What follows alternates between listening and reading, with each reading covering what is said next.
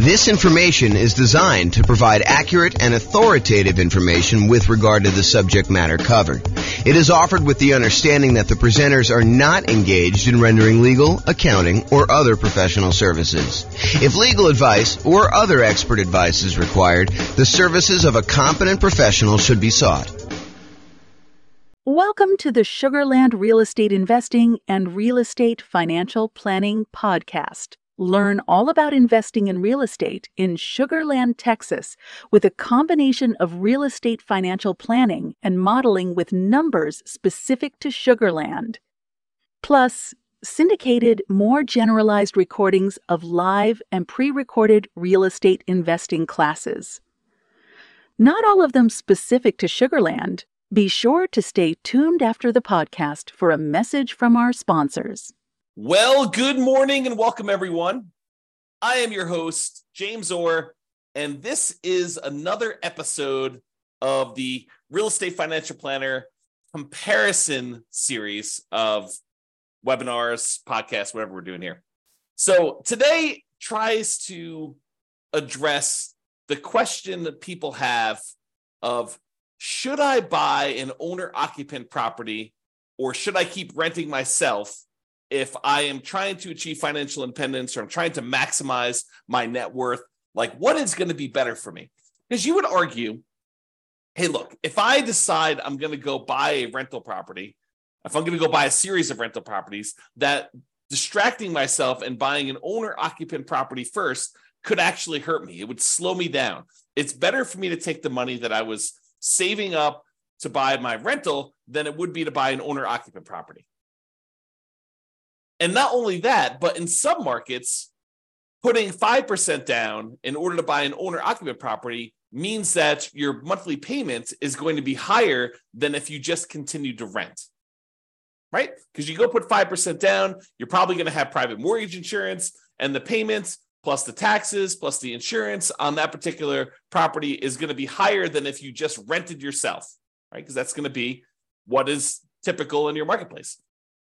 Or you could argue, hey, if I go rent, my rent is going to continue to increase with inflation so that it's going to limit how much I'm able to save over time.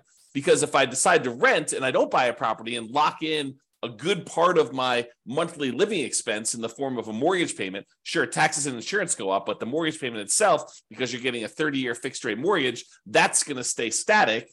And so the amount, the overall net kind of rent equivalent I have of buying an owner-occupant property to move in is going to stay low and actually get lower.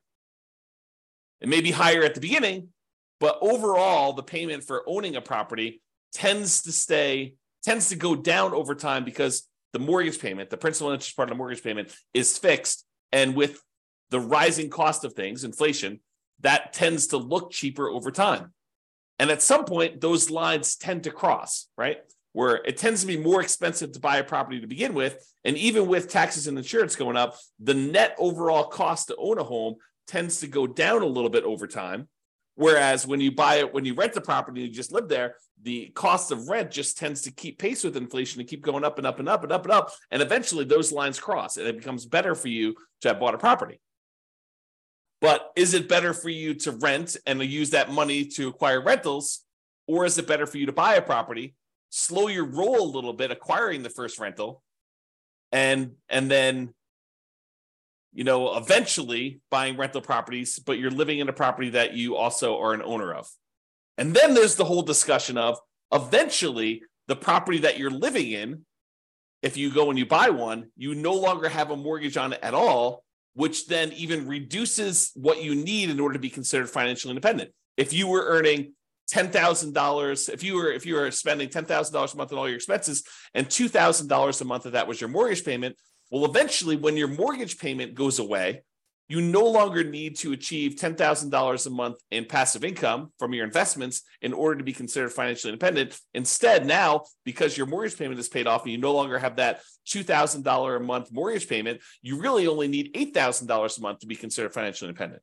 Sure, you still need taxes and insurance and maintenance and all that other stuff on your property that you live in, but you don't have that mortgage payment anymore. So your overall cost in order to be financially independent, the bar has been lowered. So all of these things come into play when we ask ourselves today, is it better to rent or buy an owner-occupant property for 5% down when we're otherwise buying 25% down rentals? That is what we will plan on discussing today and what we'll go into detail on. So what I did is I modeled this for over 300 US cities. And so each city's got its own home price, rent, taxes, insurance. The amount of money that people earn in each city is a little bit different. It's basically enough for them to go buy a property in that city, so that we don't have somebody, I don't standardize the income so that somebody who would otherwise be able to buy a property in like Mobile, Alabama would not be able to buy a property in LA. So we do adjust for income. But when we adjust for income, we also adjust what they need in order to be considered financially independent. So if we give someone a higher income, it means that their threshold for being financially independent also has gone up. It's commensurate with the income that they were earning. They have to replace their job income in order to be considered financially independent. It's another way of saying that. Okay. So we modeled this for 300 cities, and you will see which one is better. Because I think there's a debate, right? Which one of those factors is going to be the most powerful? What's going to be the biggest impact, and what is going to be the biggest limitation for someone wanting to achieve financial independence? And then not only financial independence, but which one leaves you with the highest net worth and which one's riskiest? Because I think all of those things are factors in which one we do. Okay. So in both scenarios, kind of like we're comparing A to B, they're going to be buying 25% down payment rentals. The idea is that the strategy is you're going to save up 25% down plus some reserves and all that other stuff, and you're going to go buy rental properties with that. The difference is going to be one person's going to rent. The other person is going to buy an owner-occupant property with 5% down first. Okay, so that's going to be the comparison. So the 5% down owner-occupant first, then 25% down rentals. They're going to save up until they can buy a 5% down owner-occupant property to live in. Then they're going to live in that property forever. Then they save up until they could buy a rental property with 25% down, plus closing costs, plus reserves on every property that they own. Okay, including their personal expenses. And they will repeat that until they have up to a maximum of 9 rental properties, each that they bought with 25% down.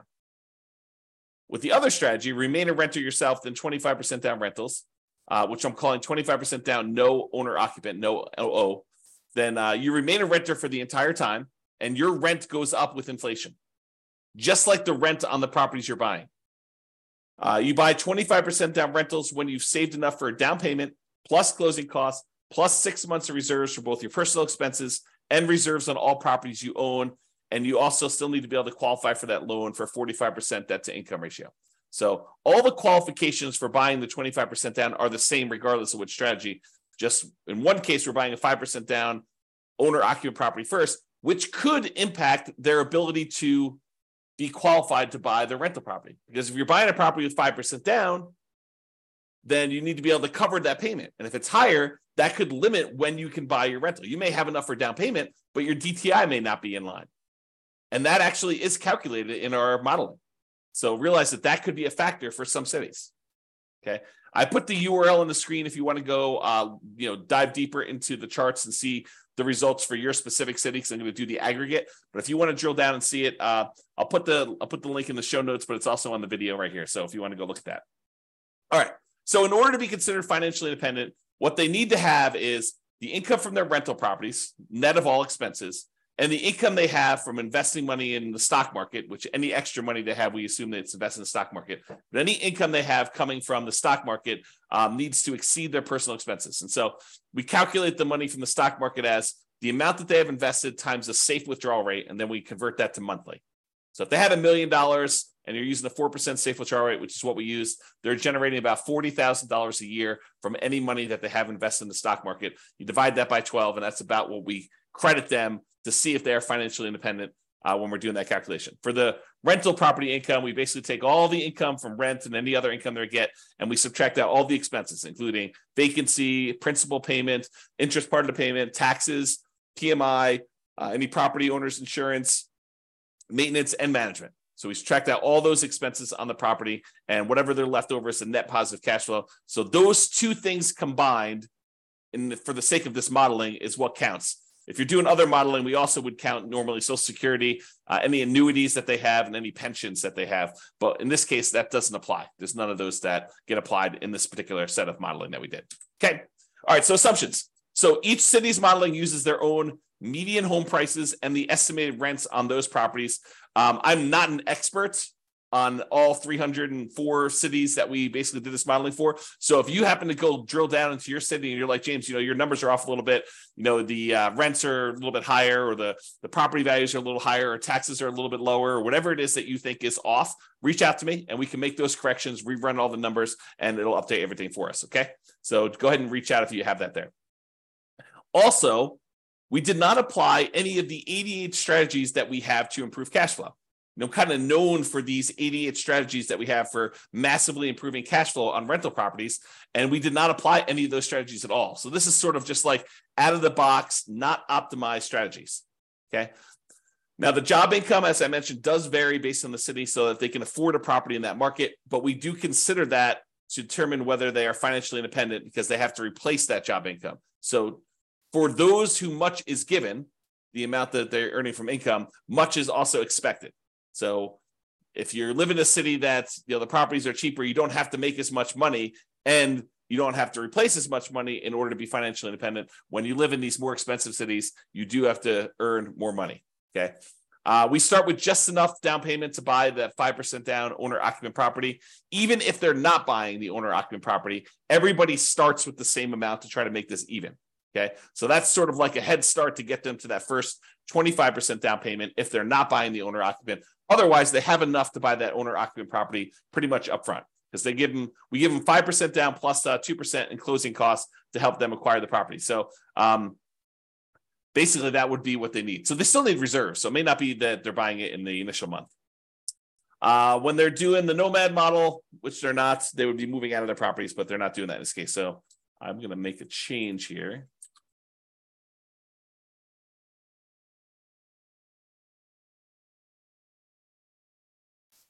All right.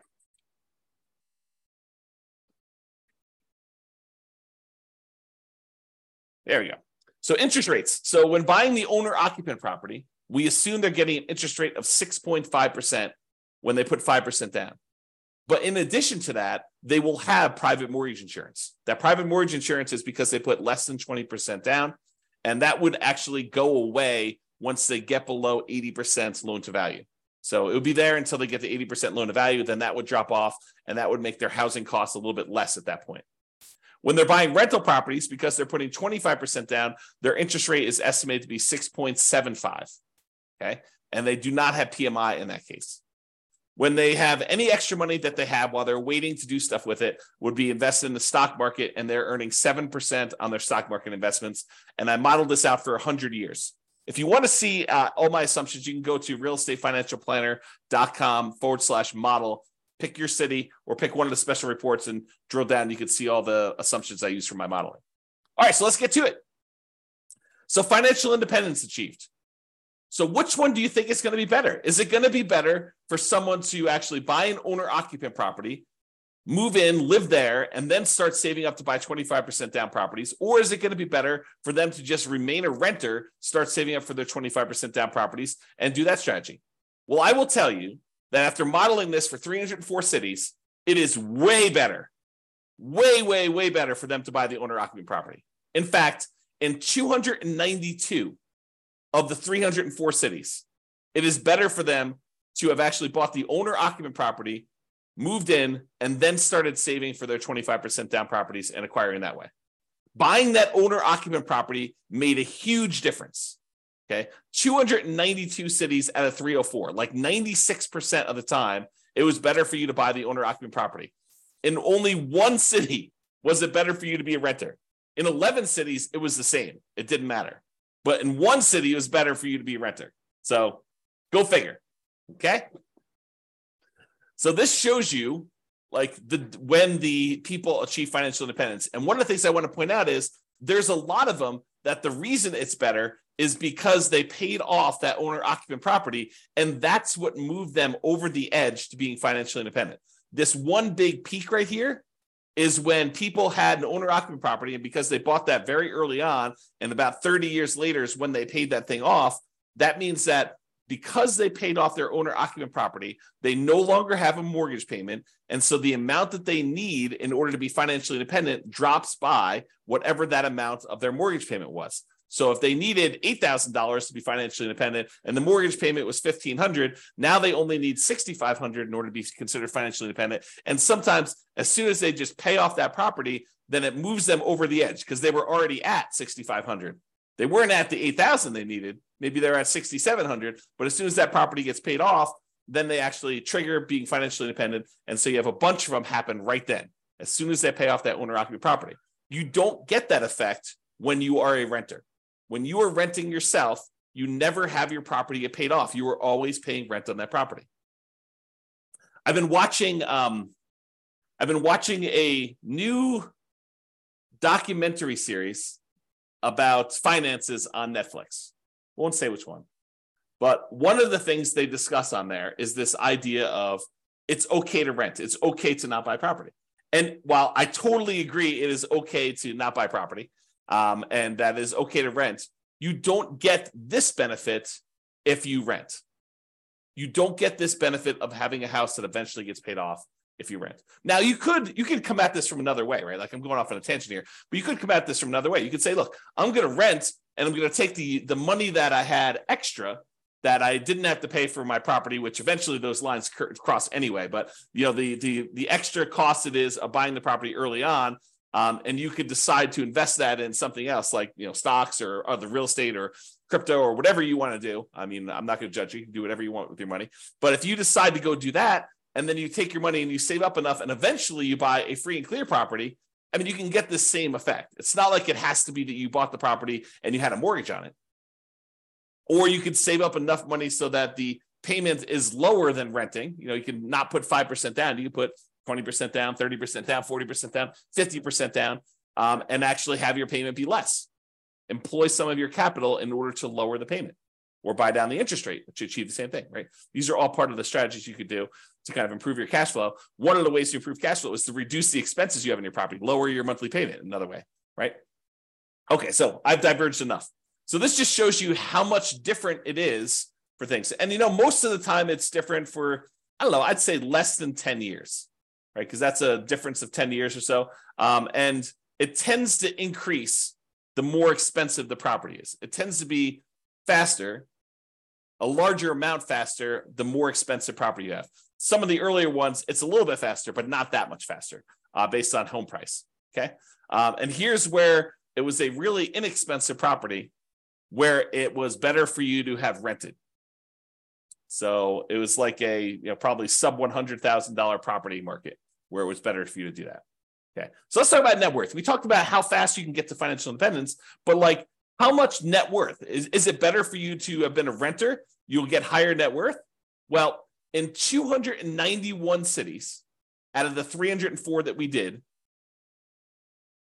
then buying a property gave you a higher net worth at year 40.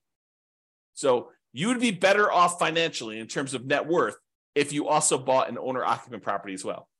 You see these studies done by the U.S. Census, and I don't know if they've updated it recently, but the last one I saw, which is from several years ago, the difference in net worth between a renter and a homeowner was like $270,000 on average across the whole U.S. So the difference between somebody who is an owner-occupant, like a homeowner, versus someone who is a renter was like $270,000. So, we're seeing some of that impact, right? Because some of the money that you're paying, even though you're paying more than what it was to rent in a lot of cities, some of that money gets applied toward building up equity, which counts toward net worth, right? And you acquired that property earlier. So that also could impact some net worth as well. So in 291 cities, it was better for you to buy the owner-occupant property. And this just shows you the difference. And in some cases, it's pretty significant, like millions of dollars difference. So it could be significantly different. Okay, so now let's kind of summarize some of these different things. So the difference in net worth. So I have both this broken out for average and for median. So for average, if you buy the owner-occupant property, your net worth at year 40, we kind of snapshot at year 40, is about $11 million, where your net worth in year 40, if you decide to rent instead of buying an owner-occupant property, is about $8.45 million. That's a difference of $2.6 million on average, or about 23.6% better for you to go buy an owner-occupant property. And that's on average. On median, it's a little bit closer. On median, it's about 8.7 million versus 7.3 million, or about $1.3 million difference. It's still better for you to buy the owner-occupant, but the difference is between whether we look at an average or the median for all 304 cities. And so in both cases, it's better, but the average is a little bit larger. So the time it took you to be financially independent, this is where I start sounding really sleazy, like a late night infomercial sort of dealio. Ready? So what if I could save you 6 years from having to work a job that you hate? Would that be worth, 7 payments of $995? Oh my gosh, that sounds so sleazy. But that's really what we're talking about, right? Like if I showed you, look, hey, look, you're considering doing this 25% down strategy. Should you buy an owner-occupant property with 5% down, or should you buy or should you rent to do the 25% down? Well, I'm telling you, look, if you buy an owner-occupant property, on average, you will save 74.8 months. It's 74.8 months faster for you to be financially independent if you buy the owner-occupant property. Now, sure, there are ones that are much slower than that. There are ones that are much faster than that. And so it's really going to be your city that you need to look at and determine that. But on average, it's about 6 years and 2 months, 6 years and almost 3 months faster for you to actually buy an owner-occupant property. That's on average. On median, it's even more. It's 104 months, which if my math is right, well, let me just do the math on the calculator rather than do this in my head. What's 104 months divided by 12? 8.6 years.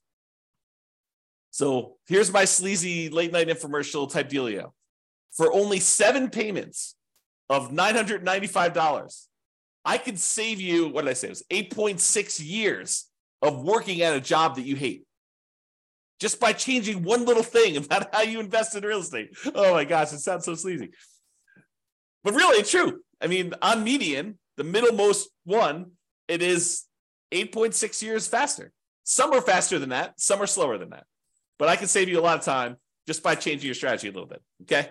Now, let's talk about risk. We talked about net worth. We talked about, the speeds of getting financial independence. So is it riskier to do the, buy the owner-occupant property or to do the non-owner-occupant? Well, part of it depends on how we measure risk. We like to measure risk in a bunch of different ways. One way is it's like how much rent can drop before you're going to have negative cash flow, like what we call rent resiliency, or how much prices can drop before you have negative equity, before you're underwater on your property. We call that price resiliency.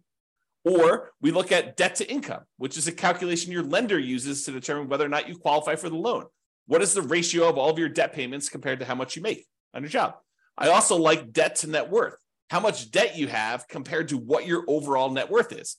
If I tell you I have $10 million in debt, that might scare you because you probably think, oh, James, earns, $50 a year. And having $10 million in debt with $50 a year in income is really, really high. But what if I told you I make $100 million a year and I have $10 million in debt? Well, or my net worth is $100 million. We're doing debt to net worth. My net worth is $100 million and my debt is only $10 million. Well, that's a much different ratio. What if I told you there's $10 million in debt, but my net worth is $10 million? Well, that's more of a equal ratio. And finding out which one has a higher debt to net worth is a way to measure risk. But the other one I like too is how much debt you have, $10 million compared to how liquid you are. What if I told you I've got $10 million in debt, but I also have $12 million in stocks where I could go liquidate all those and use it to pay off my $10 million in debt? Well, that's one level of risk. What if I told you I had $10 million in debt, but I only had $50,000 in my savings account? Well, that's a little scarier, right? And so these measures of risk, including the number of months of reserves you have, right? You like to think about, hey, look, I want to have 6 months of reserves before I go buy my rental property. Well, we can also measure it in number of months, right? You can figure out how much all the expenses are in order to maintain your rental properties and your personal expenses, stuff like that. And then we could say, okay, it cost me whatever it is, $12,000 to kind of run my household and all my rental properties if I was getting no income coming in from my rentals? Well, how many increments of $12,000 do I have? You have $36,000. You have 3 months of reserves for your whole thing. Well, if you had, what did I say? It was $12,000. If you have $120,000, you have 12 months of reserves. Okay. So we can measure all these different measures of risk. And so when we look at it, the average and the median change a little bit depending on which one you're looking at. But overall, I would say that buying an owner-occupant property is probably a little bit less risky. In terms of rent resiliency, it's a little bit better than renting. In terms of total price resiliency, looks like the renting is a little bit better there, but it's a small amount, 2% better. When you talk about debt to income, your debt to income is a little bit better when you have the owner-occupant property. Okay, it's a little bit higher when you don't buy the owner-occupant property. And it probably is because it takes longer to buy the properties. And so that could have an impact too. And these risks, they can change over time, right? Like we could do a snapshot of what the risk looks like, for the first 5 years. We could do a snapshot of what the risk looks like for the next 5 years or year 7 or whatever we want to do. But this is showing you the risk over the entire 100-year period, which if you have a really long period of very low risk situation, then that could be outweighed by, very risky stuff early on. So it's deceptive to look at this. I think you need to really drill down and look at this, but at least we give you a measure to look at risk, right? In terms of debt to income, a little bit better for you to buy the owner occupant in this case. And for the debt to net worth, a little bit better for you to have rented in that case. And debt to account balance, it's a little bit better for you to have bought the owner occupant. And then for months of reserves, it was way better for you to actually buy the owner occupant property because eventually that thing gets paid off and some of your expenses go down. So I think that that's a major factor in what's going on there. All right. So as I mentioned a couple times throughout here, you could apply all the 88 strategies that we have to improve cash flow to get these numbers to look better, right? At least for the rental side of things. Now, we've basically been using median price properties and what rent might be on each one of those properties. You should be able to choose and do better than this, right? I think if you do any type of effort in finding and selecting properties and applying any of these 88 strategies, you should be able to do better than what I've shown on here. And as I mentioned, if you're an expert in your market and you think my numbers are wrong, please do reach out so we can update those so that they get better for everybody. So in conclusion, in our current market conditions, our current prices, our current interest rates, our current rents, and it is May 15th, 2023 when I'm doing this, and I'll do updates over time. I'm trying to do one of these classes a week as part of a series. But we'll kind of go through all the different comparisons we've got, and then we'll come back and revisit and update things. And the website will get updated as I rerun numbers, because once I update prices and interest rates and things like that, I rerun everything. And so if you're visiting these charts on the website after this video, they may be different. They're likely to be different because prices and interest rates and everything else changes, which changes everything. Okay. So in our current market conditions, current price, current interest rate, current rents in about 304 US markets using what I would consider to be less than ideal median price and rents on properties, buying an owner-occupant property when you would otherwise be buying 25% down rentals is a faster path to financial independence in 292 of 304 cities, about 96% of the cities. Okay. And for net worth, buying an owner-occupant property first also gives you a higher net worth in 291 of the 304 cities, about 95.7% of them. The market does matter a little bit, but in general, you should probably buy an owner-occupant property. That is what the conclusion should be, okay? It is best if you look closer at your specific market and apply as many of the 88 cash flow improving strategies as practically possible to improve on your implementation. Again, go check out the realestatefinancialplanner.com/model to be able to see all the details. Hope you enjoyed this class. I hope you enjoyed this series. I kind of like the comparison and dispelling some of the myths out there about should you do X versus Y and, why it's always better to do Z versus R or whatever you're trying to do, right? Like the idea that people have these things in their mind like, oh, that's silly, James. Everybody knows that it's better to do this. Really? Really? That's a belief you have. And then we go do the math and we find out that maybe it's not even like the majority of the time that is the case. Sometimes it is. Sometimes it's like this, where it's like 96% of the time, it's better to do one strategy than another. But other times it's not nearly as close. It's a third of the time, or 2/3 of the time it's better to do this, or half of the time it's better to do this. And sometimes it matters like what market you're in from a kind of like price, where it's always better in more expensive markets to do it this way, or it's always better in cheaper markets. So all these things matter. And I think comparing them and like learning about these different nuances can help you become a better overall investor and better at helping your friends and family when they tell you in their market that they're considering doing this, and you're like, that doesn't make any sense. We always do it this way. And maybe in your market that's true, but maybe in their market that's not true. So I don't know, a little bit of what is it like? What do they call it? A little bit of grace for other people and what they're choosing to do and how they're choosing to do it, because it may not be the same for them as it is for you. I think that's one of the things we're kind of adjusting here and realizing as we do these. All right, that's all I got for you. Have a great day, everybody. I will talk to you all soon. Bye-bye for now. With home prices up, mortgage interest rates up, and rents up, but not quite enough to counteract the higher prices and interest rates, cash flow on rental properties in Sugar Land is harder than ever. Book a call with the Real Estate Financial Planner to apply our proprietary 88 strategies to improve cash flow on your rentals.